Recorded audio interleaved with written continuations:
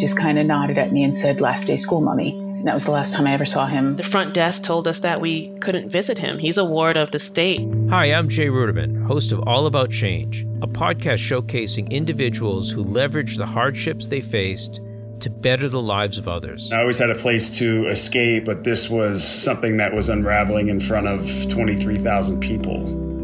Listen to All About Change for a dose of hope and inspiration. Even when there's no truth in people's conclusions, there's always truth in their story. Right. You will find places of connection. You will find common ground. You will relate. They will feel heard. They will become more intellectually humble. We can make progress. The Village Square, a nervy bunch of liberals and conservatives who believe that disagreement and dialogue make for a good conversation, a good country, and a good time. At the Village Square, we talk about politics, religion, and race. You know, the topics your mom taught you never to discuss in polite company. Listen, at the Village Square, we make pigs fly. Welcome to Village Squarecast. This is Vanessa Rouse. Thanks for joining us for I Never Thought of It That Way with Monica Guzman. Funding for this program was provided through a grant from Florida Humanities with funds from the National Endowment for the Humanities. This program is facilitated by Manu Meal. I'll introduce you to Manu, and then he'll introduce you to Monica. Manu Meal is CEO of Bridge USA and a social entrepreneur who's passionate about empowering young people. Manu was inspired to start what is now Bridge USA when he was a freshman and witnessed the protests on the campus of UCal Berkeley over a planned visit by right-wing provocateur Milo Yiannopoulos. Bridge USA is an organization that aims to promote democracy, not partisanship, and they now have 43 campus chapters in 19 states. Manu was recently named to Forbes 30 Under 30 in Education. You're in great hands with Manu Meal, so time to turn it over to him for a proper introduction to Monica Guzman. Manu, take it away.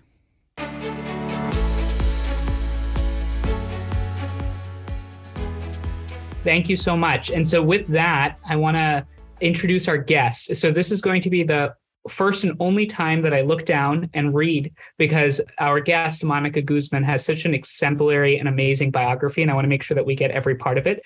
And then we're going to get into conversation. So with that, I want to introduce Monica Guzman, who's a senior fellow for public practice at Braver Angels, the nation's largest cross-partisan grassroots organization working to depolarize America, and an amazingly close partner to Bridge USA.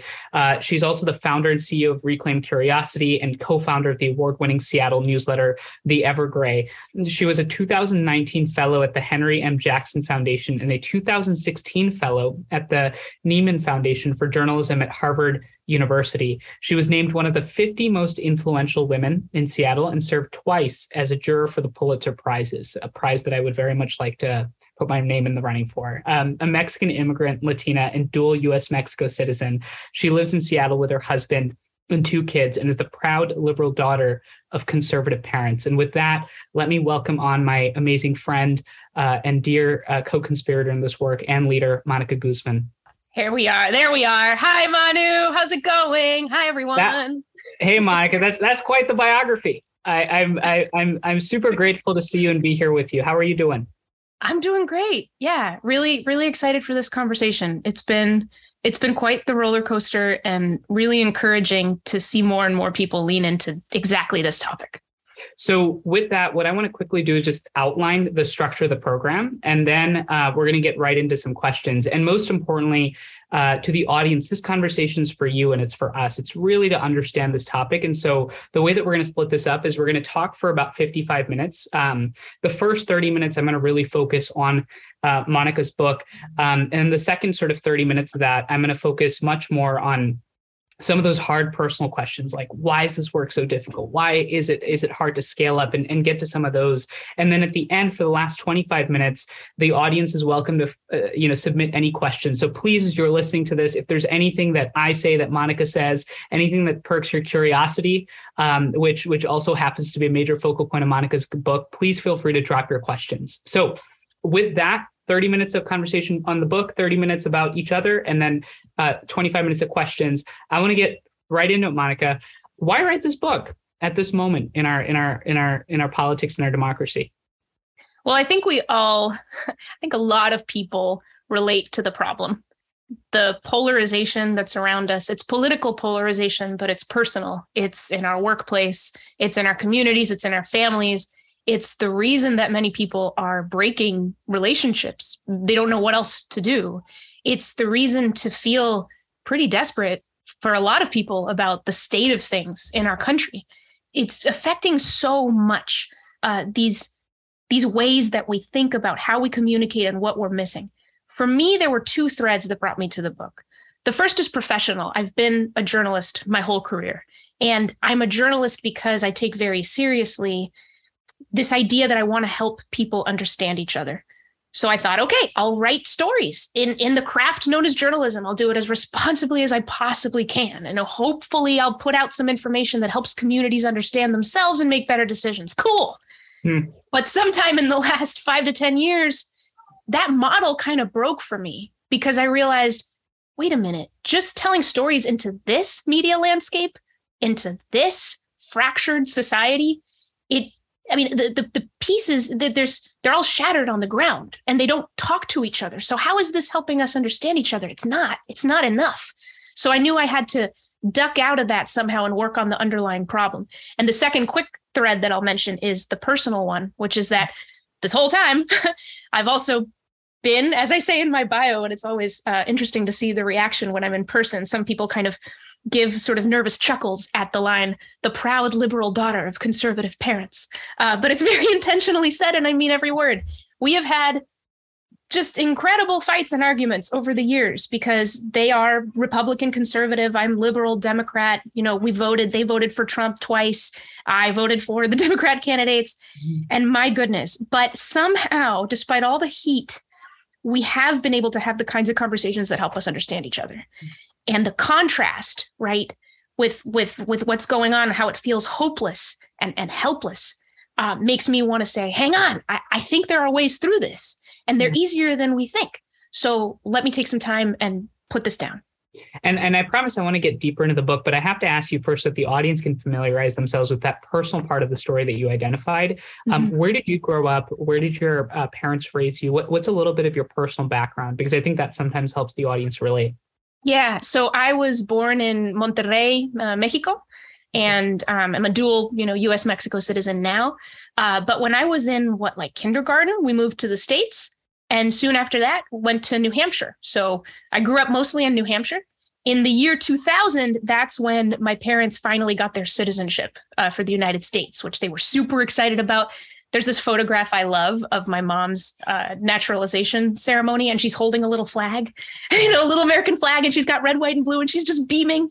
And I'm 17, and I'm, just hanging onto her shoulder. And so we picked this country. This was a selection kind of thing. And we also had the really interesting experience of voting kind of at the same time, right? Because I was just going to turn 18 and they were just starting to vote because they just became citizens. And so we sort of became political creatures all at once across these two generations. And that was quite the experience. And I bet going from, Monterrey, Mexico to New Hampshire must have been quite the adaptation. That's putting it lightly. And it probably required a curious temperament. So with that, I want to get into the book a little bit. And but is there by any chance you have a copy of the book, Monica? I'm traveling, and so I don't have the direct copy. Yeah, hang on. Yeah, I may need to do this for a quick second. That's fine. And everyone, you keep going. And for everyone that knows this is the behind the scenes of what it's like to do a book placement. So Monica, let's see that book really quickly. I want to make sure everyone sees it. Here it is. So I never thought of it that way. That statement in and of itself requires a degree of curiosity. Yep. Why do you think curiosity that specific skill, out of all the different skills that we can be advocating for and putting in the forefront of our minds, why curiosity? Yeah, several reasons. I mean, mostly it is so swift and effective and natural and universal. It is a cognitive unlocking of something. It's how we reach for the key and open a door. People call it the knowledge emotion, which I love because it is a kind of emotion. It's often accompanied by anxiety if you have what's called deprivation-based curiosity, where it's like, I gotta know when is the vaccine going to be available? When are they going to lift the mask mandates? It's an itch you can't scratch. And so you check your favorite news source over and over again for new information. Or you might have interest-based curiosity, which is more adventurous. And that one's like somebody told you some random fact, and 2 hours later, you're still on the internet discovering more about it. So a very perceptive question, I think, is the most powerful way to cross any divide in an instant. Right? A perceptive question in the right context, in a conversation where you are connected and there's trust and goodwill, you can learn so much that you outside of the context of the conversation would have been unimaginable. So it's about that. Curiosity is activated when we pay attention to the gap between what we know and what we don't know. And depending on how motivated we are, we could do a lot to fill in that gap for ourselves. And this is how we learn. And as long as we hold that door open, as long as we don't tell ourselves that we are already certain, that we don't need to know anymore, those questions could keep coming and keep our minds open and keep us humble. And you mentioned perceptive questions, and it's something that you touch upon in your book. What is a perceptive question? And how do we come up with those perceptive questions in sort of different social circumstances so that we can bridge that gap and get somewhere deeper? Yeah. So perceptive question means you are perceiving the other person. You are listening deeply. You are paying attention to them on various levels. So it's what they say, but it's also how they're saying it. It's also, do they seem comfortable? Is the volume turning up? Is that giving you some sense that what they're talking about has a lot of deep meaning to them?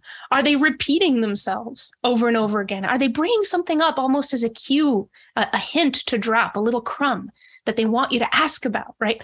There's all these ways that we communicate with each other that are pretty extraordinary. And so, yeah, a perceptive question is one that is also looking to be curious about the person who's holding the idea, not just the idea. A lot of us think about disagreement and sort of the boundaries of that are the boundaries of the topic we're talking about. But this really blows wide open. The discovery of it blows wide open when we're curious about each other with each other. And the boundaries of the conversation extend far beyond, let's talk about immigration, let's talk about abortion. No, let's talk about you. Let's talk about me. Let's talk about the meaning we bring to these issues. That's what's going to make it human and powerful and able to get past a lot of the barriers that we put up. And you mentioned this a little bit before about the personal, that being one of those threads. And it's evident as you read your book that your relationship with your parents was pretty essential in how you think about some of this. If you were to ground this in some tangible notions that a lot of us could also relate to in our families, like what were some of those challenges that you experienced, for example, with your parents? How did you overcome some of those challenges? And what lessons can you take from you overcoming those challenges to apply to, let's say, upcoming Thanksgiving dinners? How would you describe that process? Well, everybody's relationship is very different. So that is worth saying, because a lot of these strategies, they don't map on neatly to so many different contexts. And that's really important. Everybody's relationship truly, truly is different. It's so much about how much trust is there. Among the challenges, I remember one in particular that really hurt was sitting down with my mom ahead of the 2020 election, and me getting kind of excited because I can tell, like, oh, we're about to go at it on something political. I forget what the topic was, but like, here we go, right? And I'm getting ready. I'm getting like my rhetorical skills. Here we go. And then I see my mom, and she's sitting on the other side of the table, and she goes, and we haven't even started talking yet. And so I'm like, Mom, what's going on? And she goes, why bother, Monica? Like, you're the journalist, you're the communicator, you're good at this. I don't know that I feel up to it today. And that made me so sad, because I realized just because I might be a more experienced communicator doesn't make me any more eligible or my view any more important or valid than my mother's, right? I mean, we both have English as a second language, but I grew up sort of more educated in English than she did and whatnot. So that just hurt me because I thought, man, that is a barrier, isn't it? So I've thought about that, how we can make sure that we are not engaging in asymmetrical warfare. Mm-hmm. I think people do this too when they come in with like all their articles, like memorized statistics. Here we go. And it's like machine gun fire at the other side. I've got all my statistics ready. Yeah. I'm ready to go. And if the other person didn't show up thinking we had to do homework, what you're having is a conversation that maybe they didn't consent to. Yeah. And so there's this sort of unevenness in that. And then whoever feels like they're winning, it's not real. It's not genuine. You're not actually going for the meaning that both people bring. You're sort of playing like a who gets an A in this topic. And that's not inclusive. That doesn't welcome all perspectives. It doesn't welcome all people with all kinds of skills, whether they're good communicators or not. Who cares? They're bringing meaning. So let's make sure that it can all be welcome. That's just one example. Yeah. Really quickly, because we live in such a politically charged time, could you define the word inclusive and what that means to you? Ooh. I told you, we go off script. This is great. I've never been asked this and I'm so thrilled. Okay, I get to make this up as I go along. For me, inclusive means every human being is able to express what's in their heart, is able to put their meaning into a pool of shared meaning. And so that's about different races, and that's about different genders, and that's about different sexualities, and it's about different viewpoints too. If we took our opinions and put them on and off like a hat, then maybe that wouldn't be part of inclusion to me. But that's not how opinions work, even though we often treat them that way on social media. Like, I can talk somebody out of their opinion with a meme. Watch, nope, that's not a thing, people. Opinions they have these deep roots that we don't see, especially online, where we're not even, it's a non-place that makes us into non-people. But they have these deep roots. We often arrive at our opinions, our thoughts and our convictions sort of are there. And we go, oh man, this is how I feel. This is what I believe. And we might, go and invite like a mix of other things to sharpen us and add some friction. But it's like the example I use is with my husband. I'm a diehard Trekkie and he's a diehard Star Wars fan. And there is nothing I can do. I am neither.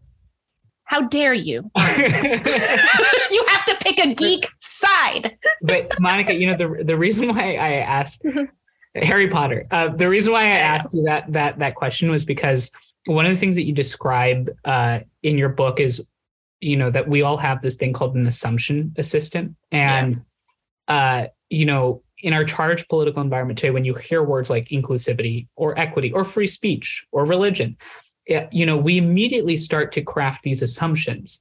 And I wanted you to answer that question. What is inclusivity to you? Because that is one of those, words that triggers assumptions in our Absolutely. Could you dig a little bit deeper into what that assumption assistant is and what you mean by that? Yeah. So assumption assistant is basically really the bundle of judgments and projections that come up when we meet somebody or we're in a new environment or what have you. Somebody walks up to us and based on how they look, what they're wearing, their age, where we are, all kinds of things, we'll make assumptions before we've talked to them or know anything about them. And, based on the game of probability, maybe we're right. Maybe we're right more often than not. But regardless, these assumptions are always going to come. We can't stop them from coming. But what we can do is try to be aware of them. And the reason that we should be aware of them is because we can then, once we're aware of them, turn those assumptions into questions. So I don't know. I could give examples, right, that would like surface stereotypes. So let's be candid, right? Somebody with a lot of piercings and tattoos who's on the younger end approaches, an older woman who looks very put together with a big sort of Christian cross, right? And the person with tattoos is like, oh my gosh, this woman is conservative. She's evangelical or something, and she probably hates me for this and that reason. And then the woman would look at the piercings and go, oh man, this person probably rioted and burned down businesses, in his city and blah, blah, blah. And so we come together with that being whispered in our ear. And so the challenge becomes, hang on, like we would do with anything. So you can't believe that. You have to be aware of it. So it's all suspended, and you turn it into a question like, oh, I notice the cross on her chest. I wonder what her relationship with religion is. I notice the tattoos. Cool. There could be a number of stories there, jumping to like, oh, this is the image I see on the news as a conservative of people destroying downtown or what have you. So there's so many layers deep. And in polarized times, they've become so condensed and so associated, right? That peeling each layer off takes a little work. But the more that we notice them, again, that the more we give ourselves that chance to turn our judgments into questions, turn our assumptions into questions, and let curiosity do its work. So this is a little bit of a tangent, but it's in our environment that is so driven by social media and by traditional media, in which we oftentimes never meet that put together woman with a cross, or that very, piercing ridden man. And instead our assumptions are entirely crafted by the media that we're consuming. How do you think that we can be hyper aware of these assumptions in an environment where oftentimes we never actually directly interact with the people that we disagree with? Oh, yeah. Yeah. What a great question. One thing is to recognize that we are spending a lot of time swimming in those media narratives without checking them with reality. And we know that's happened. There's a lot of evidence of a lot of sorting going on where people are moving to be closer to folks who seem more like them, which means that as in general, our society is getting more distant from different kinds of lifestyles that could lead to different viewpoints. So I think that's really important. Another thing that's coming to mind is, Thanksgiving is coming up, and more in American life, these types of things, holidays that bring families together across, generations and whatnot, and from different cities, are becoming some of our only opportunities to encounter difference. And the opportunity that we do have is that, well, there's a relationship there. And when you have a relationship at the base of difference, you have a lot more hope of being able to build that bridge, of being able to understand that other person. But you also have a lot more to lose, so you have to be careful there. A lot of it too is acknowledging, social media has enormous power to connect us, and it has enormous power to divide us. And it does hack into our psychology, and it does flatten us into these opinions that just go into showdowns. So it's almost like changing the ratio. Can we change the ratio? How often are we having these tough discussions on platforms that flatten us and restrict our full toolbox of human communication versus the rest of the time? So have more in-person conversations about these issues. Even with people you think agree with you, you might be surprised. There's plenty of nuance to go around. And I want to take this conversation a little bit into the politics, because we have these things called the midterm elections coming up in 2 weeks. Don't worry. That is the external expression of my internal soul. But before I go there, I want to go back to an earlier point that you made about consent in these types of conversations. One of the things you write about a lot in your book is the role that values play in conversations. How do you think we can utilize the values, the deeper part, not just, my stance on abortion, but why I believe that stance on abortion? How do we use values in these very divisive conversations and divisive times to get somewhere productive? Yeah, I think values are the key to common ground. And common ground is this phrase that people roll their eyes at now because it's thrown around as if it's just find common ground. We'll get through this if we just find common ground. It's like, yeah, easier said than done, yo. Like that stuff's tough. How do you find common ground across, Roe Wade stuff? It's really, really hard.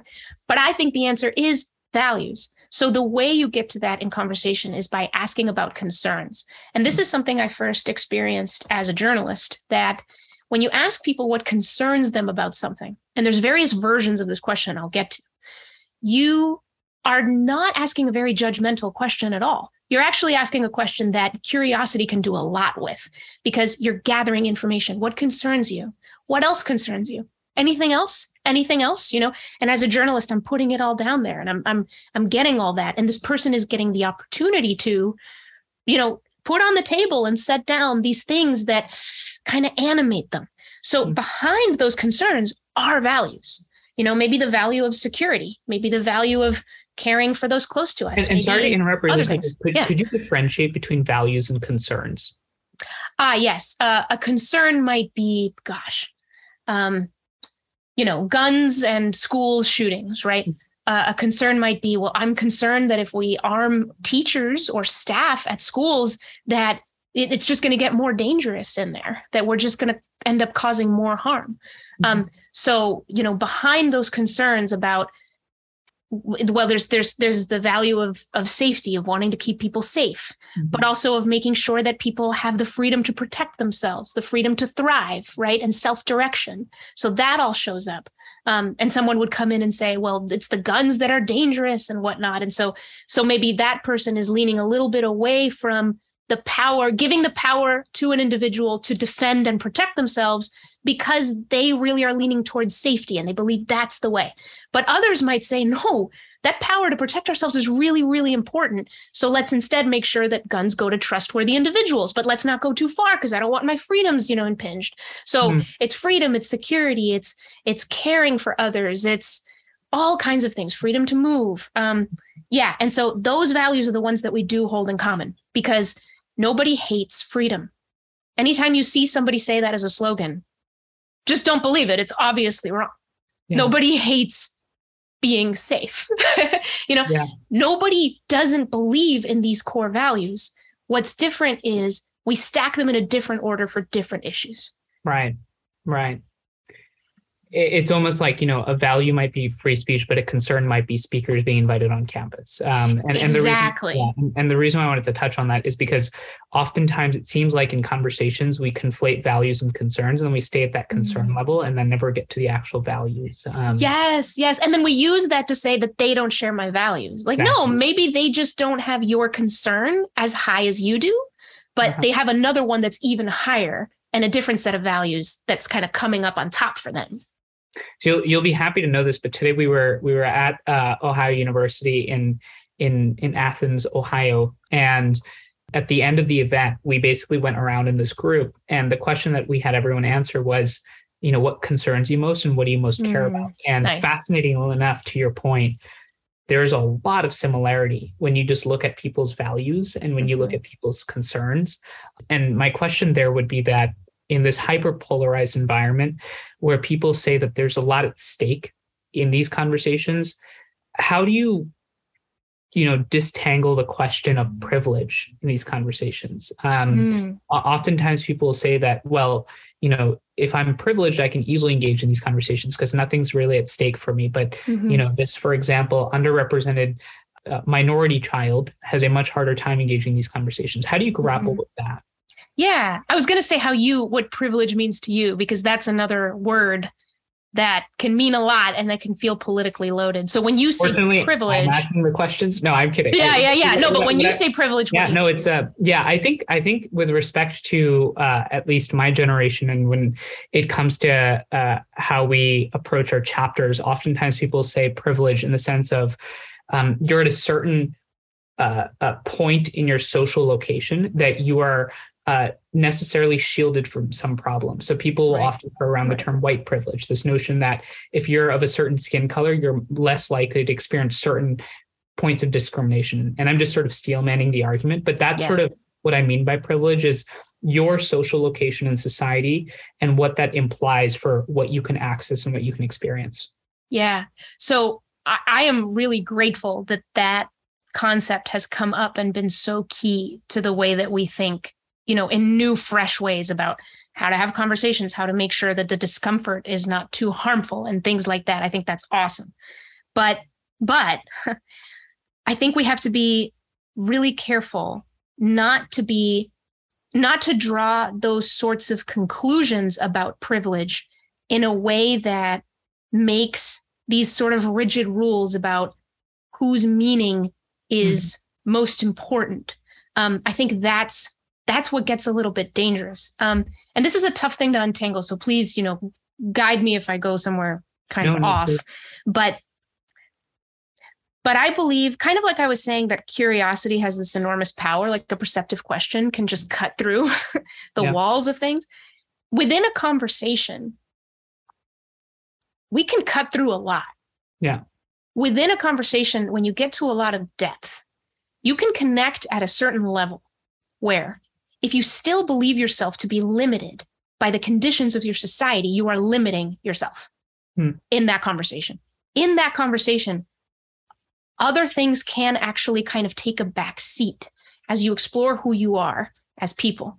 And I've seen it happen. Maybe you've seen it happen where if we come in telling ourselves that we are permanently disadvantaged in this exchange or permanently advantaged in this exchange, then we may be limiting some sense of discovery of that social condition. The other thing, of course, is that I've seen a lot of certainty about privilege that I think is questionable, right? So, the student of color at an elite university, who might be talking about race, and in the same room, there's someone who's working for relatively pennies, in a rural part of this country who's white. And who knows, right? There's race, there's class, there's gender, there's power, there's upbringing, there's nationality. We can get lost in this. And I think that's it. It's like, let's not get lost in it. And so, I'm glad you're bringing this up because this is something I'm still working on. There's no final answers here. Yeah. All I know is that some really powerful things happen when we don't feel too limited by it. But another thing I'll say is that it is true that power is real, right? And for those people who are shielded from certain problems, my hope is that they can compensate for that by being even more curious about the experiences they don't have, because the consequences are that much higher for other groups of people. But I think that's the lever to pull, right? It's like, get more curious, not feel insignificant or that you don't matter in this conversation. I don't think that's it. And I think the notion of limiting the possibility of something that happens in a conversation, I think very insightful and very well put. And I think when it comes to these dialogues, before we shift more to some of the challenges around this work in that second half of the conversation where we talk more about how we take this to the next step, the final question I have for you in this part is, what do you think have been like the biggest critiques of your book or of the work? What have you found, if you were to sort of be introspectively curious about the literature that you've written, what have you found has been some of the most difficult stuff to contend with and dealing with those arguments? Yeah, I think about this a lot. The barriers is what I think of it. So one of them is reciprocity, the challenge of reciprocity. People say, I'm curious, but they're not curious with me. What am I supposed to do? Right. So I can say more about that. Another one is the idea you want me to talk to people who deny my existence. Yeah. Right. There's that red line for people, and different people put that red line in different places. But, because this person is pro-life, they deny my existence as a woman, they deny my rights as a person. And so, man, once you put that on that place, then, oh my gosh, I think that's a big barrier for people. And there's also this critique of following this kind of path with curiosity means that there's no action, right? Which is a huge misconception. That if I'm just asking questions and understanding all day, whoop-de-doo, what are we solving? Oh, great, I understand my whoever, the other side parents, but they're still voting that way that I think is terrible. Or how is that going to fix these political problems that I see as sort of life and death? So it goes back to the high stakes. These things are so high stakes that being curious will only harm the energy and ability to act. And so, I think all three of these are misguided. And I have my responses. Well, that's a perfect transition. I mean, it shows how perceptive you are, because those were actually going to be similar versions of that I was going to ask about the challenges to this. So let's actually unpack the reciprocity point. And this is something I was going to ask earlier when you said, we enter into a conversation. Oftentimes I'll hear from my friends, like, I'm talking to this person, but I'm curious. They're not as curious as me. Why is that? And maybe there's some pride involved. Maybe they are actually curious, but just not showing up the way that you want them to be curious. How do you parse that sort of critique of reciprocity, and especially when we feel it in our daily conversations. Right. I mean, it's beginning by relating to how darn frustrating that can be. It's extremely frustrating. A lot of times when there are these disagreements, we may come, ready to be curious, ready to make it about them in hopes that it'll have good results. But at the end of the day, we're the ones that want to be heard. We all want to be heard. And so when we're approaching someone across this divide who we feel is not hearing us, we only have so much fuel to hear them before we see some progress in the other direction. So that's interesting, right? Like that is totally, totally relatable. And what I really take issue with is this idea that other person is not curious. They're either not capable of it, they're not interested in it. And one thing that I will say is this, because I think this comes up a lot. The principle at the core of this dynamic is that people can hear when they're heard. And I cannot control, I have no idea what it will take for you to feel heard by me. It could be a lot. And here's what makes it even harder. Let's say, that it's my conservative uncle and he's surrounded by liberal media and surrounded by liberal family members. And here's this liberal niece or whatever coming up and asking him questions. What's he going to feel? Is he going to be all excited to ask her questions? No, he's surrounded by this stuff. He's going to be so excited that someone's actually listening to him, that for him, it's going to be a sense of, oh my gosh, I finally have a chance. I finally have a shot. This works both ways, right? I've seen it happen both ways. So that's part of the issue. People, unfortunately, a lot of us sort of treat each other as representatives of the side rather than individuals. So that's a problem. That's not a great reaction from the uncle, but it is a very natural and normal reaction. So in other words, it will take more time. And I think there's courage in patience. And I think the most important thing to do with a bridge is not to cross it, but to keep it, to not throw in the towel just because you're not getting reciprocity. Curiosity is contagious, but people have to feel heard and people have to understand that you're an individual and they're an individual and that there's enough goodwill. And that means you have to demonstrate it sometimes over and over again to overcome the stereotypes they're aiming at you about your side. That's very well said, especially this notion that it takes courage. But if you extend that courage to let them be heard, you're going to maintain that bridge at worst, and at best, you're going to be able to cross it and get somewhere.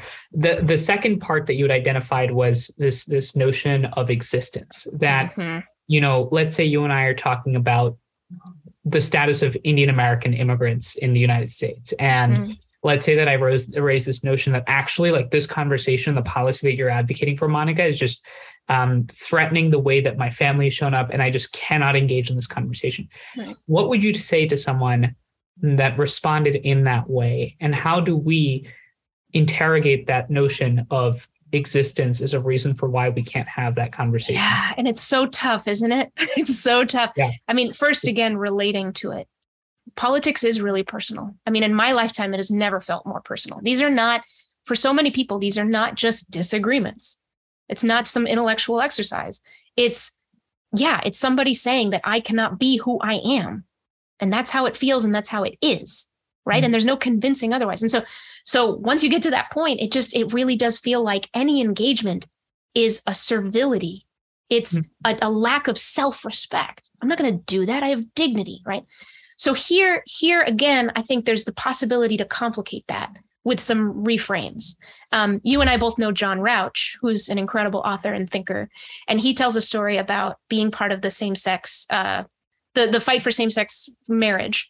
And the last thing that allies of that movement wanted to do was go and talk to folks who had the kinds of ideas that basically resulted in thinking something is very wrong with people who are gay, right? But they went and talked to them anyway. A lot of courage there. And what they heard, among the things they heard was, oh, a lot of these folks have children or loved ones who are gay. And so what they realized was that the question that began to change minds was, don't you want this person you love to be happily married? Wouldn't you want that joy for them? And so there, it was like leaning into that tension, which exists for so many people between who they love and what they believe, until the love kind of wins, And so they couldn't have learned that was a persuasive technique for that particular cause without listening extraordinarily empathetically. And so that's the other thing. Like, if you think that you're too activist for this, let me turn that around for you. You're too activist not to do this. Yeah.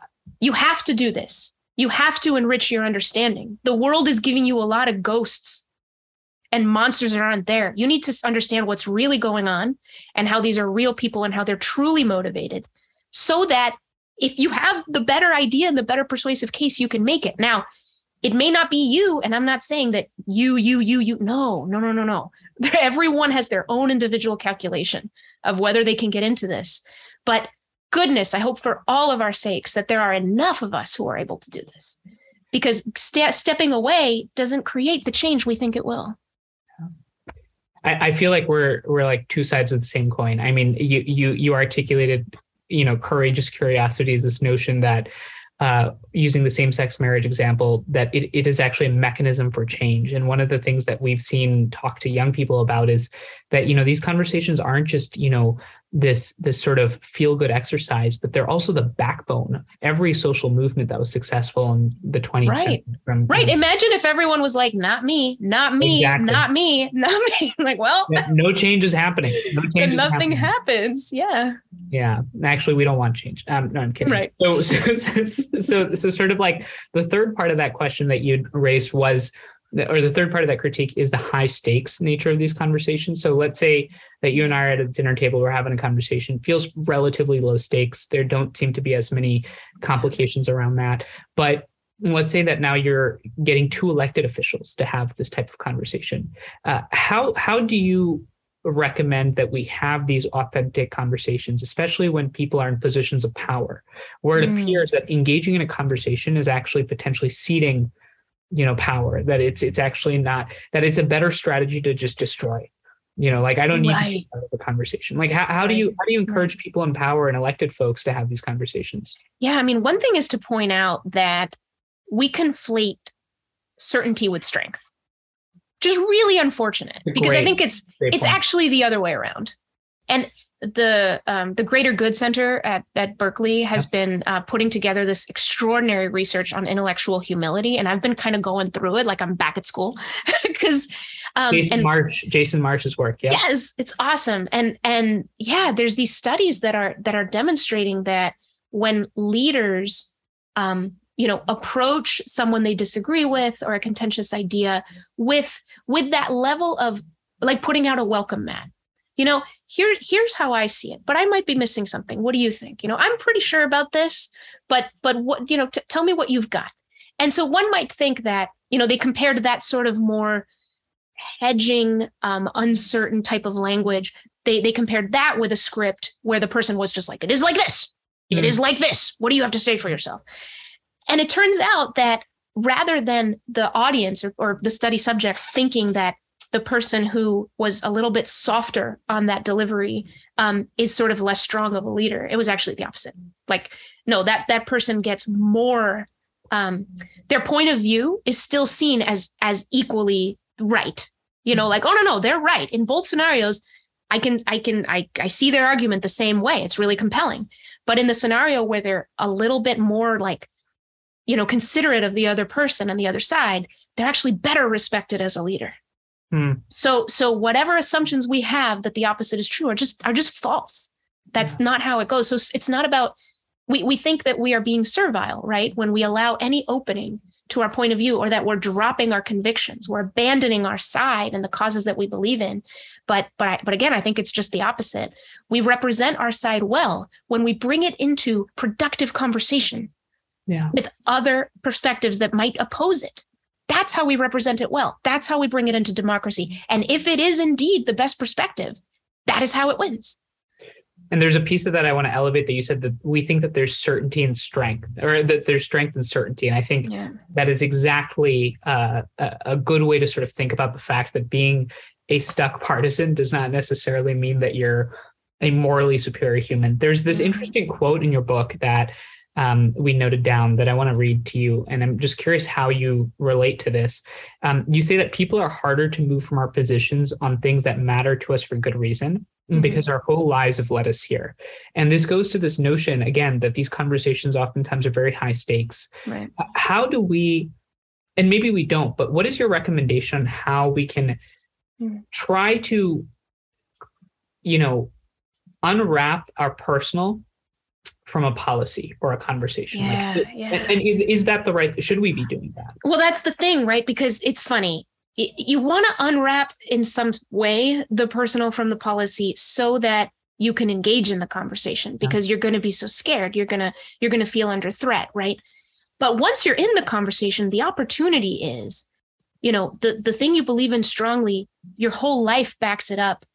If you want to, really the best scenario is to be seen, is for that path to be seen, is for you to have the opportunity to say, let me walk you through my life, sir. Let me share with you some moments, right? Where I've confronted struggle, where it's been painful. Because when we share those stories with each other, and there's been research to back this up too, stories about our struggles around our own morality or what we believe are far more compelling and persuasive and resonate better than just abstractly declaring our position on something. So that's the opportunity. You don't want to lose the personal from the policy at all once you're in the conversation. Once you're in the conversation, you want to bring that personal experience in, because that's what's going to help everybody else see themselves in you and go, oh, I never thought of it that way. Interesting, right? But that takes getting to that point. And that's where sometimes, we see things so personally that we, again, feel that we are going to harm ourselves by even engaging, even associating, letting the monster out of the box or whatever it is. But again, I would reframe it that I think the greater harm is caused by too few of us letting ourselves be seen and expecting the world to change. Jarring transition, but Twitter's not a very curious place. And that's great. Best segue of the night. At least I was honest. Yeah, that's awesome. It's just where my mind went to. Because we're talking about these conversations and the importance of having them, and yet it seems like the only time a lot of people are actually engaging are through these online platforms.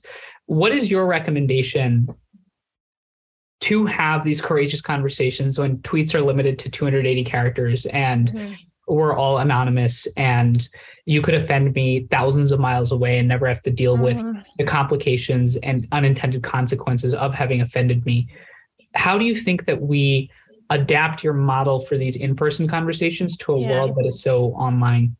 Yeah. I mean, the first thing is the hardest thing, which is just follow the principle that just because it starts there doesn't mean it ends there, doesn't mean it continues there. It starts on Twitter, take it offline, take it somewhere where you have a lot better chance of communicating meaning successfully to each other when you're not limited by the constraints of that platform and the space. That's super important. But if you insist on staying on these platforms, it is possible, but it is a lot harder. And the way in which it's harder is all those things that get communicated silently or through tone or other things somehow have to get interpreted and articulated into words so that they fit. And that's why my friend Angel Eduardo says that social media is the boss level of discourse, because somehow you have to slow it all down. You have to take a breath. When everyone else is reacting, you've got to take a breath and you've got to reflect and you've got to, be curious about what someone says. So you have to slow down when everything that these platforms want is for you to react quickly. Your pulse is quickening because somebody just attacked you. Oh my God, who's seeing this? Right. And all you can think of is fight or flight, fight or flight. So the strength that it takes and the courage to be like, no, hang on. We're going to slow this down. What are they assuming about me? Maybe there's something they're not seeing. Let me ask. Is this what they mean or is this what they mean? Before I just attack them, assuming I know what they mean, right? So yeah, it's you deciding to slow it down, even though everybody else is getting high off this reactivity. So it's really tough. You have to have a lot of fortitude to do it, but it is possible. And in fact, it can be really cool because then you take advantage of the fact that you do have people from all over the country coming together in one conversation. And as you said, it is hard and it requires fortitude and it requires courage. And I want to, put the hat on of a person that is relatively apathetic about our politics, let's say, doesn't really care as much.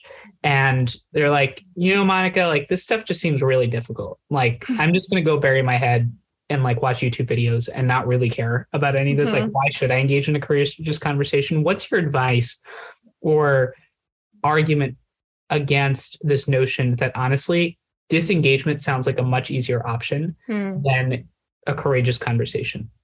Yeah, I mean, first to be kind of honest, there's always folks who kind of sit stuff out, and that's okay. I think that a healthy society is not one where everybody does all the same things, right? We need our fighters, we need our partisans who don't want to ask any questions. We just got to make sure that they're balanced out by people who are at the edges of their communities of belief with a hand out, right? Like looking to bring people in and looking to make that border porous. Right now, it's not porous. I think the partisan, like certain voices are too strong and they're not being balanced out. So same thing is like, we're never going to have an electorate that is all leaned in all the way. That said, I do think that one of the main issues right now is that we are so divided, we're blinded. And so whether you care deeply about politics or you don't, I think every single person is in a world of funhouse mirror skews of all kinds of things where we think we see the debates. We don't see the real debates. We're seeing some proxy awful thing that's been completely exaggerated, right? We guess at the views on the other side, but we constantly exaggerate them. And it's not great. I suppose a weirdly encouraging thing is that folks who are less sort of partisan or less sort of mobilized by this stuff actually tend to have fewer exaggerations about the other side. So there's that. But either way, they're still living in a world that is being colored and drawn and largely moved by folks who are deep in these exaggerations. So I think if we want to see the world for what it is and not what people's imaginations have constructed it to be, and if we want to see the debates for what they are, which gives us a chance in hell at solving them, then I think we all need to get one step more curious. It's not everyone wake up like a Zen master tomorrow and go talk to a Nazi. No, it's get one step more curious, whatever that means to you. Even if you're not ready to have an actual conversation, fine. Next time you read a headline that's an opinion that's on the other side of yours, but is popularly held, read that opinion asking yourself, what is the deep down honest concern that's being expressed here? And you'll already empathize a little bit more and you'll be a bit more curious. So baby steps, y'all. Baby steps. You bring such an insightful perspective to this conversation. And I just want to remind everyone that, we're going to have 25 minutes in about 9 minutes to ask Monica any questions. And so please feel free to drop questions into the chat box. Our team is going through it because really your perspective on this is fascinating. And one of the things, Monica, that I think you do really well is you say things really nicely. So one of the quotes that I took is that we're so divided that we're blinded. And one thing that I want to ask you is, as the midterms are coming up, what are some things that people can do practically as individual agents in society to try and take off some of those blinders, to try to be a little bit open-minded as they go to the ballot box, to perhaps challenge themselves a little bit and to potentially not think in these blocked mega party identities? Yeah. I mean, one thing is when you see the surface level of discourse, which is memes, political ads, obviously this is not new. I mean, don't believe all of that. Don't take it at face value. But more importantly, let your curiosity do its work. You see a political ad and it's an attack ad, one candidate against the other. Notice what you don't know. Notice where you want to lean in and know more. Is that real? Oh, is that true? How bad is that? Right. And I've done that where I see a political ad and I go, I don't know anything about that. And then I'll go online and I'll look for, I think local newspapers have some of the best coverage, and they'll go deep and they'll really, more than most media, they'll really try to understand, okay, where this side's coming from, that side. They'll talk to voters, they'll bring those perspectives together. And that will give you a lot more better kind of informed things, right, than just taking the meme at its word, because those are doing their jobs. They're trying to get the message out and mobilize people, but they're not really about understanding. So that's more on each of us to do that. The other thing is, and this might be surprising, but when I say that we're so divided, we're blinded, I also mean within our sides. Right. One of the ways that this polarization has blinded us is, even if you're all blue and everyone you hang around with is blue, or you're all red and everyone you hang around with is red, you're walking around assuming more often that everyone agrees with you in all the ways. There's a lot of shades of blue. There's a lot of shades of blue everywhere. And when we don't see the shades of blue, it's just as bad. It's just as harmful. So take the opportunity to sit down with your friends. I mean, you've not really talked about abortion. You're pretty sure you're all on the same side, generally speaking. But I don't know. There's a lot of asterisks on this. 15 week, 24 week. I don't know. Like, what's right? Where does life begin anyway? What do you think? Make it a philosophical debate. And when there's enough trust, it might actually be an enjoyable conversation. You don't know, but you give it a chance, and you might come away understanding something more about your friends, right? That kind of enriches the way that you see them and that they see you. Monica, I could keep hogging up this time and taking up the privileges of continuing to ask you my questions because it's so awesome to hear your perspective. I'm actually going to change plans a little bit and go to some of these questions because I think there's a lot and there's some really nice ones, and I want to make sure I respect the audience's time on this. Before though I go there, is there anything else that you would like to articulate or say about your book, or a certain message that you feel that hasn't been able to come out yet that you want people to leave with? I guess I'll say one thing that could have come up earlier, and that I think is pretty relevant, which is, well, actually, no, I won't. We'll see if it comes out in the questions. I think I'm good. Well, now I'm curious, but let's go to some of these questions. And so one of them, and this is actually building off of the conversation that we just ended on about stakes and about the fact that sometimes we just feel right about certain things. So this question is that I want to be curious about and respectful to the other side, but for some issues, I realize I feel right and nobody could convince me otherwise. I don't believe both sides have valid points in some issues. How do I work with that? Yeah. Well, I think one thing is that the goal of engaging across difference, if we're pretty sure that we're right on the position, that doesn't mean that the conversation is not going to be enriching and interesting and the curiosity is not going to be a benefit. I mean, all the conversations I've had with my parents, they've never changed my mind on a single political issue, but they have humanized the other side in a way that brings down the volume for me. I sometimes feel like I'm walking around with a kind of immunity.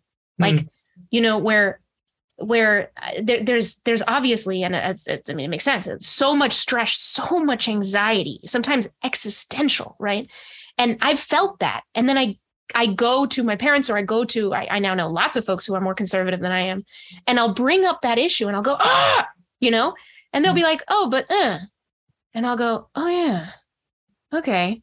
Yeah. Okay. So like, we're still on opposite sides, but something they've said just makes me go, oh, so in other words, the motive that I ascribed to the people opposed to me as malevolent is not that malevolent? Oh, interesting. There's other considerations animating that side? Oh, and then I calm down. And when I calm down, more becomes possible. Like creativity becomes possible. Collaboration becomes possible. And again, I see the other side as a lot better, more moral than I thought.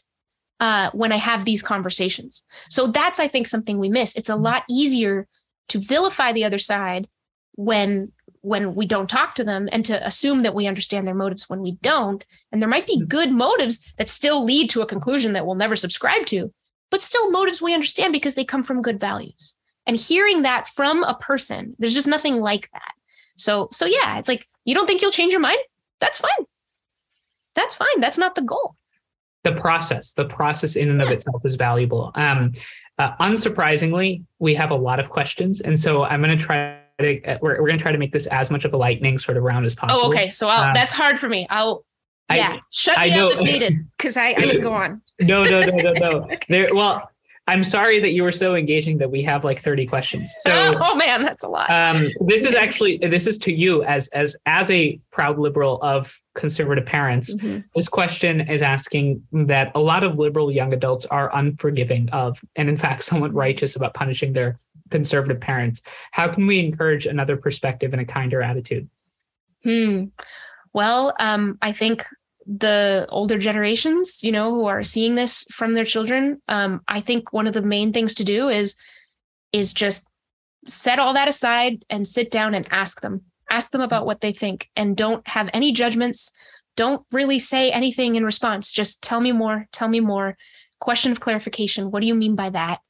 And then do that bit by bit over time and see what happens. So this question is about how we help you go viral. So okay. The challenge is spreading the methods you suggest. What are the key lessons about how we might make these practices go viral? Do we talk to politicians, celebrities, TV shows? How do you become the second coming of whatever prophet One Oh my phone. gosh. I mean, Manu, I know that you and I and so many bridge builders think about this. If I knew the answer, you're right. It feels like we'd already be viral, right?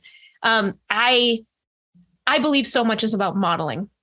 So the more that we can model, even in small ways, these practices on social media, in public forums, talk about how important these things are, that filters up. I'm a big believer in sort of grassroots kind of spread.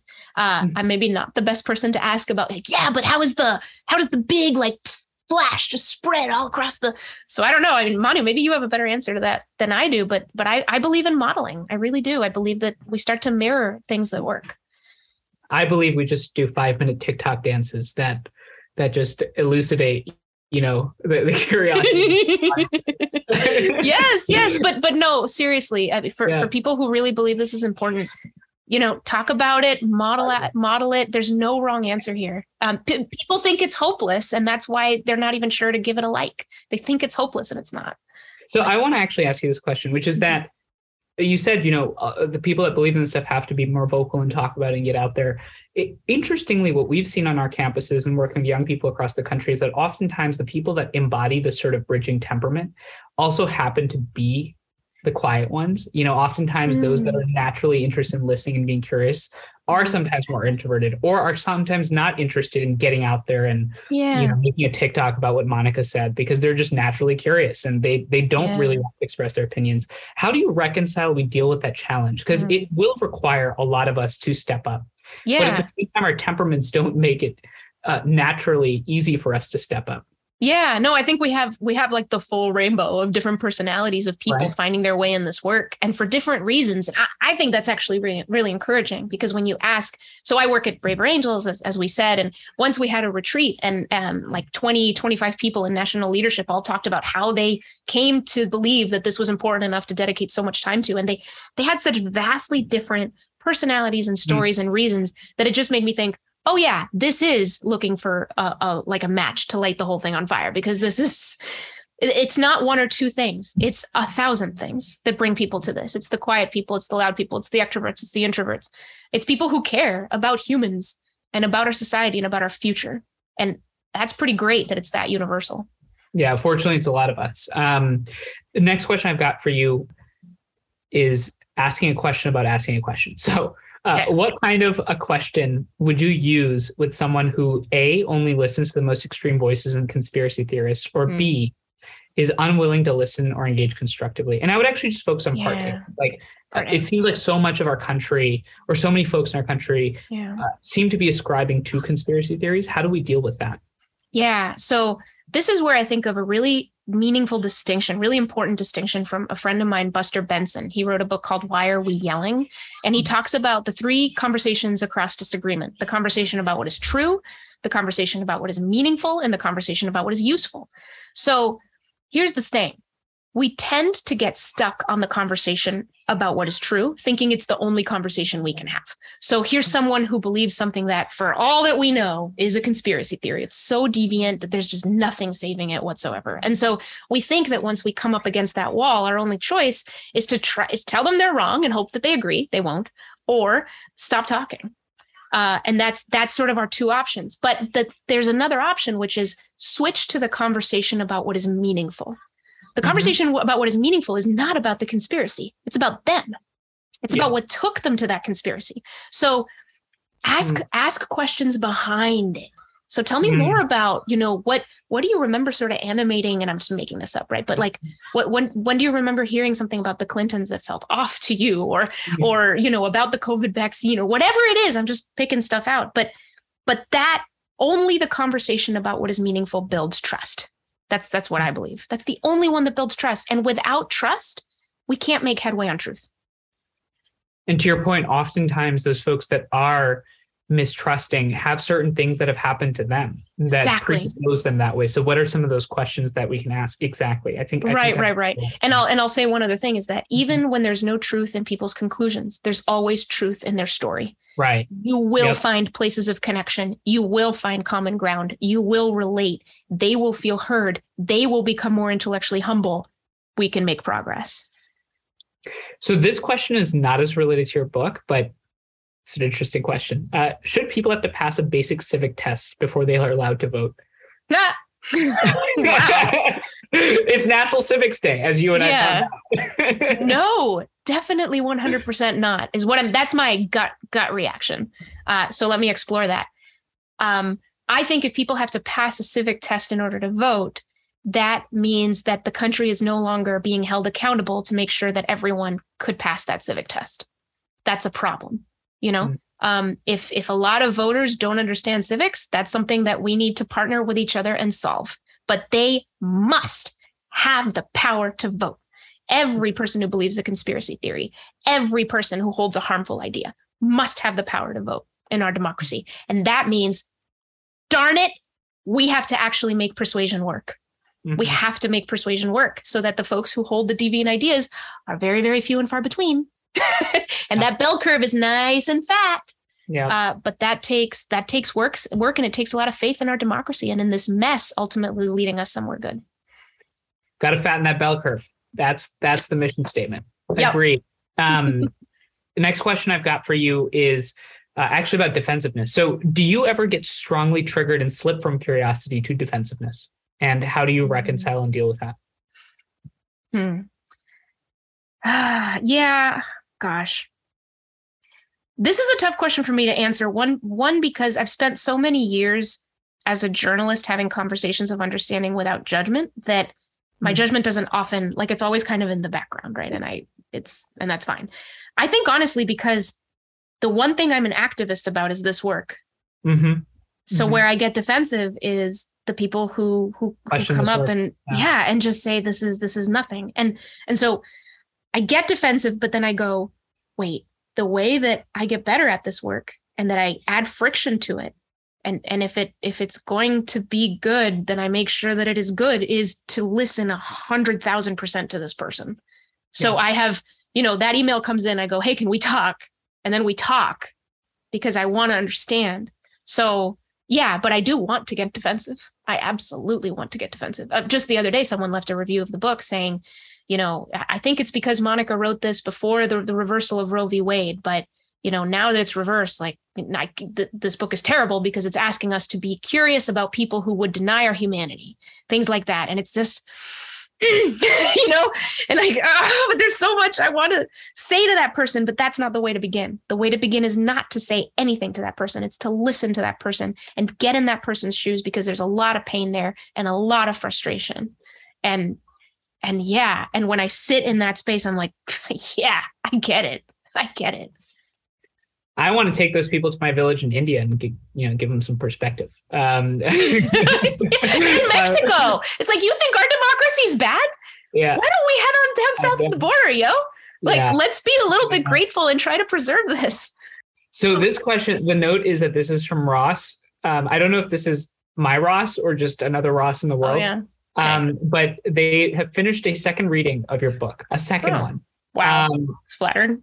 And the question that they're asking you is, and I don't exactly know if I understand this question, but what do you want your beliefs to do? What do I want my beliefs to do? I guess a better way to maybe think about it, because I was thinking about this question for a little bit to ask it, is maybe what does success look like for you? Not as a person, but in terms of these ideas. Yeah.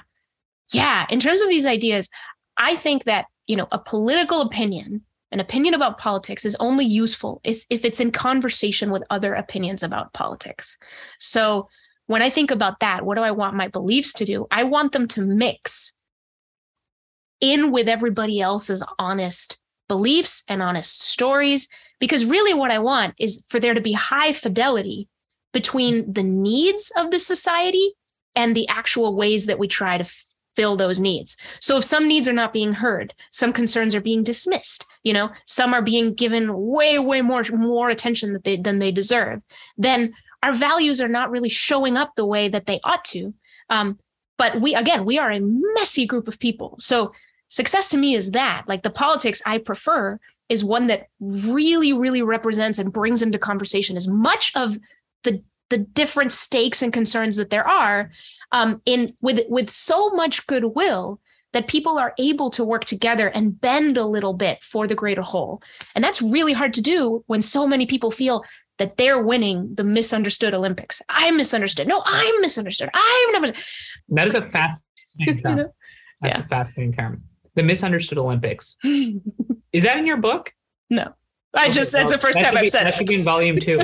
Have you ever heard of the term Oppression Olympics by any chance? No. I've heard woke Olympics. I think I've heard of woke. Well, there's a lot of Olympics apparently. The Olympics used to lock down its trademark. But this notion that like my lack of privilege is more than your lack of privilege. Like I'm actually less privileged than you, or I have more oppression than you, or to your point, I'm more misunderstood than you. Right. And we spend so long arguing that we don't get to the actual debates and the urgent needs that we need to solve for people. So we should launch a new thing called the Curiosity Olympics, which happens right next to the Misunderstood Olympics. That's great. And then you'd pit the winners of the 2 Olympics against each other. So this is a question from Cheryl about journalism. So Cheryl Grave, amazing leader, leads an organization called the National Institute for Civil Discourse. Do you think journalism can play a role in helping foster a fertile soil of curiosity and courageous conversations? And importantly, like, what do you think would incentivize journalists to be more curious? Yeah, I mean, 100%. If anything, if there is an institution where curiosity should reign, it's journalism. And it does. I mean, for all of the faults of our media landscape and all of its fractures and all of its blind spots, it's also remarkable, right? What reporting is able to reveal in this country. And this is, again, where like, go to some other countries and see how it's going over there. Like, we should be grateful every day that we have journalists trying to dig in. But there are a lot of blind spots right now. So what I think the real opportunity is for journalists to lead us in curiosity, to model better than anyone else intellectual humility, to go out of their way to make sure that opinions are being put into constructive conversation with each other in their stories, in their spaces. They have an enormous opportunity to do that. And I know wonderful journalists who are working on this exact problem right now. I mean, I'll shout out Jennifer Brandel of Harkin, Joy Mayer of the Trusting News Project, and there's many, many more. So more attention is being turned to this.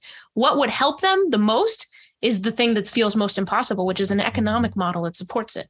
Right now, there's just nothing cheaper. There's no cheaper way to get what media needs than social media. Make it emotional, make it outragey, make it something that people identify with and that strengthens their identification so that they share it, so that that media outlet can survive in this cutthroat environment where otherwise we can't pay our reporters and everybody loses a job. So it's like that piece is tragic. But it's still true, actually, that the reporting that is most informed by curiosity and is most resonant and connected to its community is the most successful. It is the most successful. Maybe not on the national scale, but on the national scale, there's not a lot of impact anyway.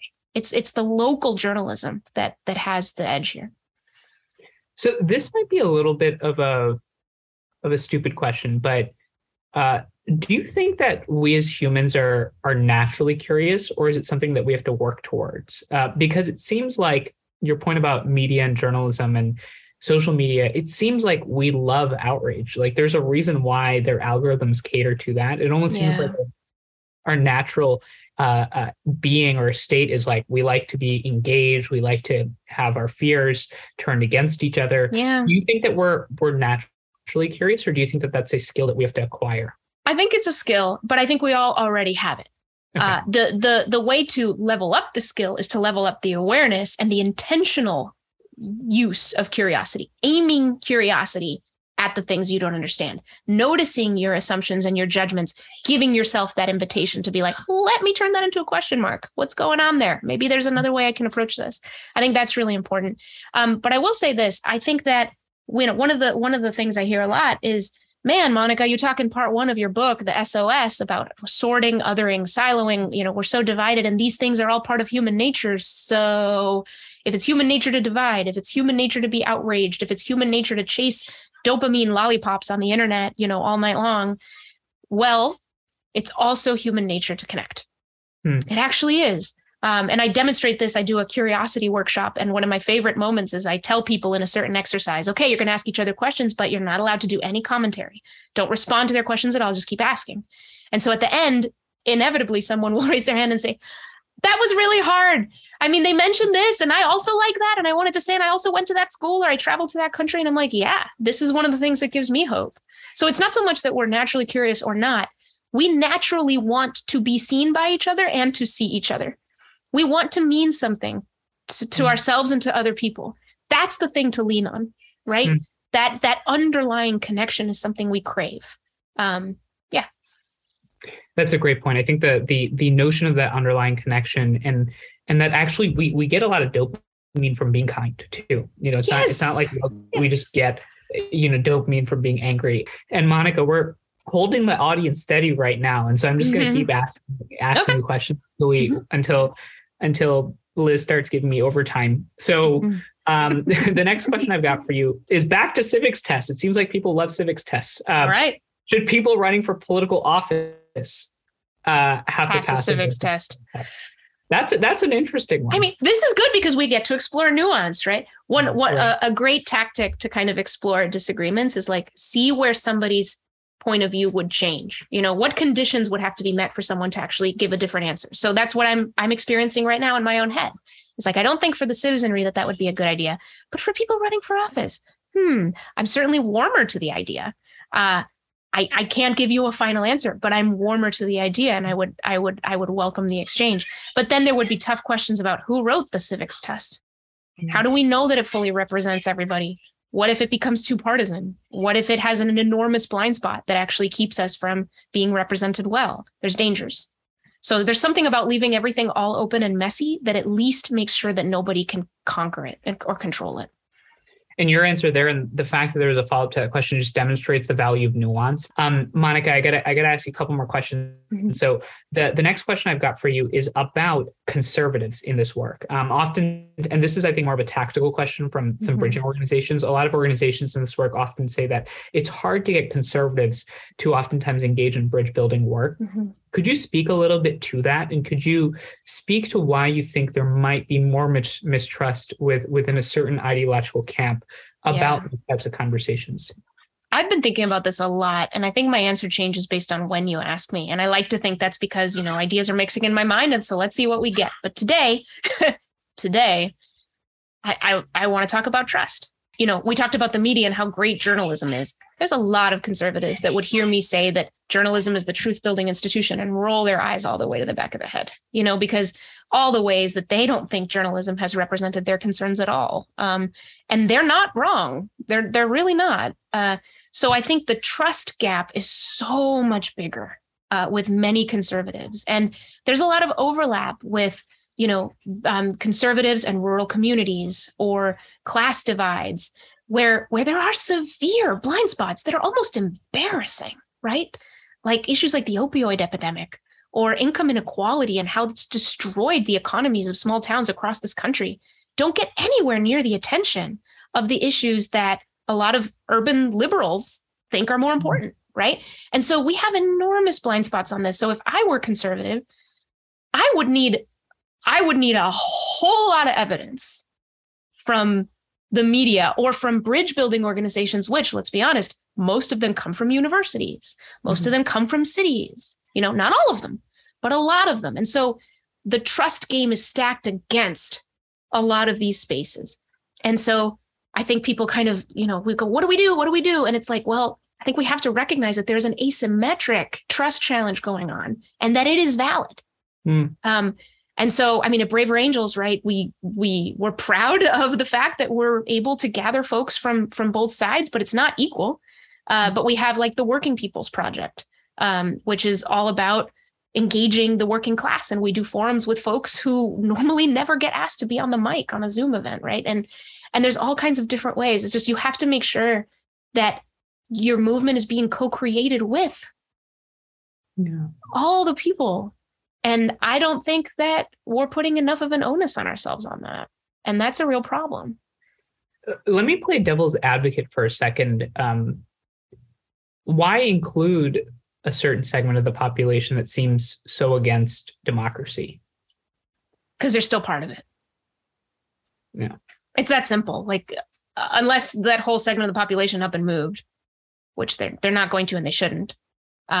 it's kind of like back to that question about the civics test for the citizenry. It's like, if people are crossing their arms and feeling disengaged and detached, and we are missing, and the fact that we are missing their concerns and perspectives, and right, what a privileged we I'm giving there, but that that a lot of the mechanisms of this country that talk to itself, like, and that these divisions exist because people aren't being heard across these divides, that's on us, that's on all of us.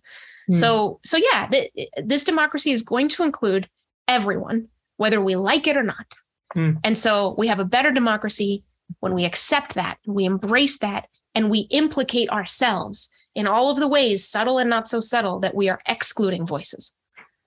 So I want to bring up another demographic here, which is young people, and the point that you're raising about trust. It seems like a lot of people in my generation, Gen Z, also have a lot of mistrust. We'll often describe it as, a lot of us, the lived political memory of us is 9/11, the Great Recession, the 2016 election, and the year that is 2020 with, the Capitol riots and the pandemic and the summer of the Black Lives Matter protests. How would you say we can work to reconcile that trust gap with young people and specifically trust in those conversations? Yeah.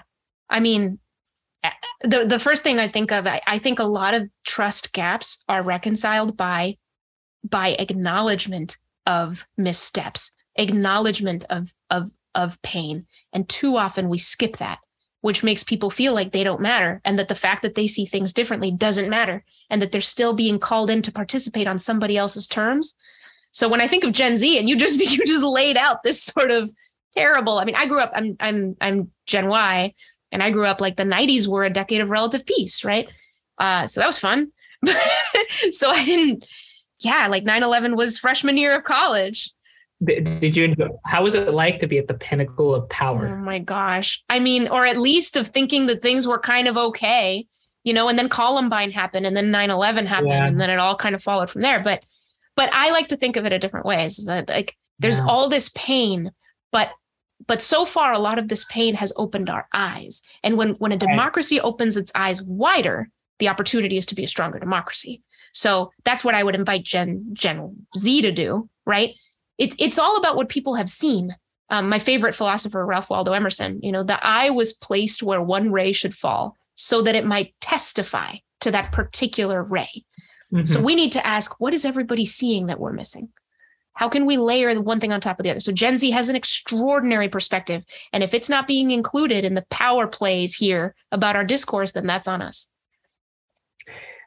We've got about 6 minutes left, and I'm going to try to keep this as tight to program as possible because I know your time's valuable, and I know the audience has got to be places as well. So I'm going to ask you 3 other questions. So on this notion of trust and what you just said there, which is acknowledgement, it seems like acknowledgement is a persistent theme throughout your book and through what you're saying, that if you can acknowledge the missteps or acknowledge the pain or acknowledge the problem, you can get places. This person has asked a question actually about their interracial or interpolitical marriage. So I am a lifelong dyed-in-the-wool liberal Democrat from Colorado in a long-time marriage to my polar opposite, a Florida man. Until now, I have been able to find a tolerable middle ground. Any thoughts? Oof. Well, good colleagues of mine at Braver Angels, Barbara and Rick, are in a very similar position. He voted for Trump. She voted for the Democratic candidates. And around the 2020 election, it got so bad that they actually didn't talk to each other. They couldn't talk to each other, but they still figured it out. So for a couple of days, they just wrote letters back and forth, actual letters under the same roof. They sat down and wrote letters. And Barbara felt that was a great way. She was so upset. She was so upset that he was planning to vote for Trump, that she had to get her thoughts down without yelling. And then he thoughtfully responded in those letters with love. And that really brought them somewhere. Another thing that Rick had to learn was he was treating Barbara like a stereotype liberal. She was getting very curious about him, and he wasn't getting curious about her. And when she confronted him about it, he said, well, honey, I already know what you think. I watch TV. Like, I know everything. But she's like, but that's like, even if I do have the same reasons that you're seeing on TV, you're not seeing me if you're not hearing those reasons from me. And so he learned that and changed that, right? And worked on that. So they're able to have those conversations. It's taken them some work. They've done some skills training. And now they're kind of sharing their story and passing along some of that advice. So lean on the love. I think that's all any of us can do is lean on that love. And you don't have to solve it all in one conversation. You don't have to solve anything, really. You just have to somehow accept. There's always got to be some level of acceptance, not agreement, but acceptance that person is going to have a different opinion than you. And but can they at least understand? Yeah. Lean on that love. And Barbara and Rick's story is a very inspiring and fascinating one. And so I think it's definitely something for the person who asked that question. And I just, again, want to remind everybody, there's a link in the chat. Yes. Eliza, feel free to drop that in again. Please fill that link out. It's an anonymous survey. It'll be really helpful for all of us. Monica, I've got two last questions for you. One is about whether there's ever a line. Are there certain lines that we should draw in these conversations? And specifically, this person's asking that they presume that it is acceptable to have boundaries and refuse to engage further with certain people or groups that have a unanimous and dangerous belief. How do you reconcile that? And do you think there are lines to some conversations? This is probably the question that I'm the most curious about, because there's so much going on. I hear this a lot, and I think it's a really, really good and fascinating question. So, I mean, the best I can do is say that this is a personal decision for everyone. And so the red line, what everyone's red line is up to them, right? So I've been asked, well, should you expect someone who's Black to talk to someone who's a white supremacist? And the temptation is to say, no, let's not expect that. But I would also say, but let's not expect that, because we have case studies from folks like Daryl Davis. It's a very famous story where he defrocked members of the Ku Klux Klan. He's a Black man, by asking them that radical question, asking himself the radical question, how can you hate me if you don't even know me? So should we all up and do that? I mean, should we feel that pressure? No, this is an individual decision. But again, I would say all I can tell is that saying that is not satisfying. Somehow it's not sufficient. I think people want, and again, I'm just thinking out loud here, I think people want some kind of socially enforced guardrail. And I, at least, am not ready to give one, because I believe that so much is possible that I think the individual is the only one who has the power to make that choice. The individual should not feel that they should, but they also shouldn't feel that they shouldn't from a social perspective. You decide. That's all I got for you on anything. You've got a lot for us, Monica. Instead of asking my last question, being selfish and continuing to feed my curiosity, I want to turn the floor over to you and ask you if there's anything else that you would like to leave the audience with. You had mentioned that there was something, but you don't know if it has come up yet, and it might come up. Oh, but, right. That's right. I want to turn the floor over to you before we close out. Yeah. Okay. I'll mention that thing, actually. It did not come up. It's about emotional labor. It's about how exhausting and laborious this work is, which, depending on who you are and what the relationship is and how much, that political disagreement is actually about you, then these conversations could be impossible, or they could be possible, or they could be very easy. Who knows? You're anywhere on that spectrum. But here's the thing about emotional labor.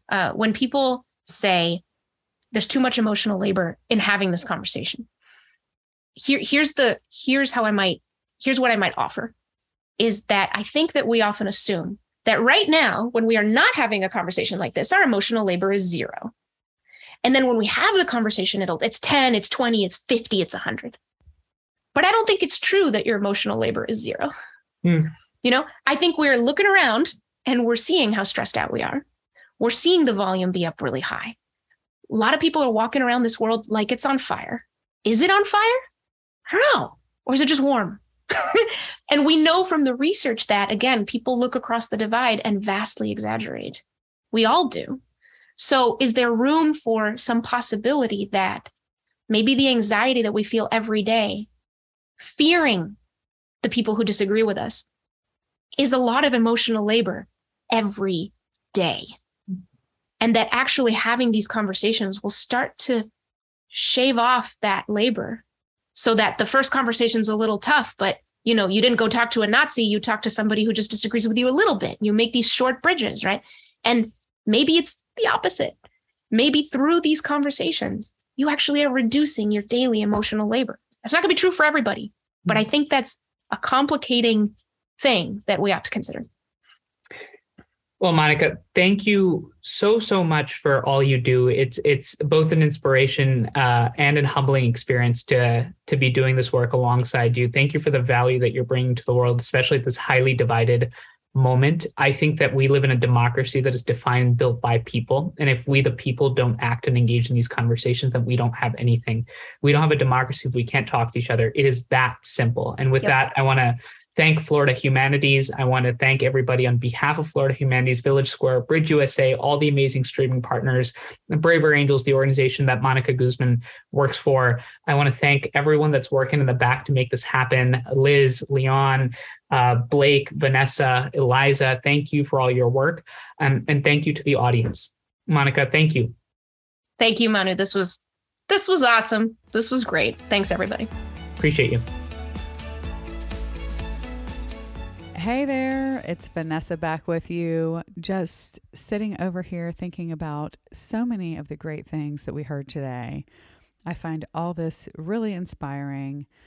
And, I definitely identify with Monica's complicated relationship with her parents. My husband and I are on opposite sides of the aisle, and we're not quiet about it. There are definitely ups and downs in our conversations. And there are some topics we avoid, but we do talk about most political issues, and that's been really incredible for us both in understanding and respecting other viewpoints.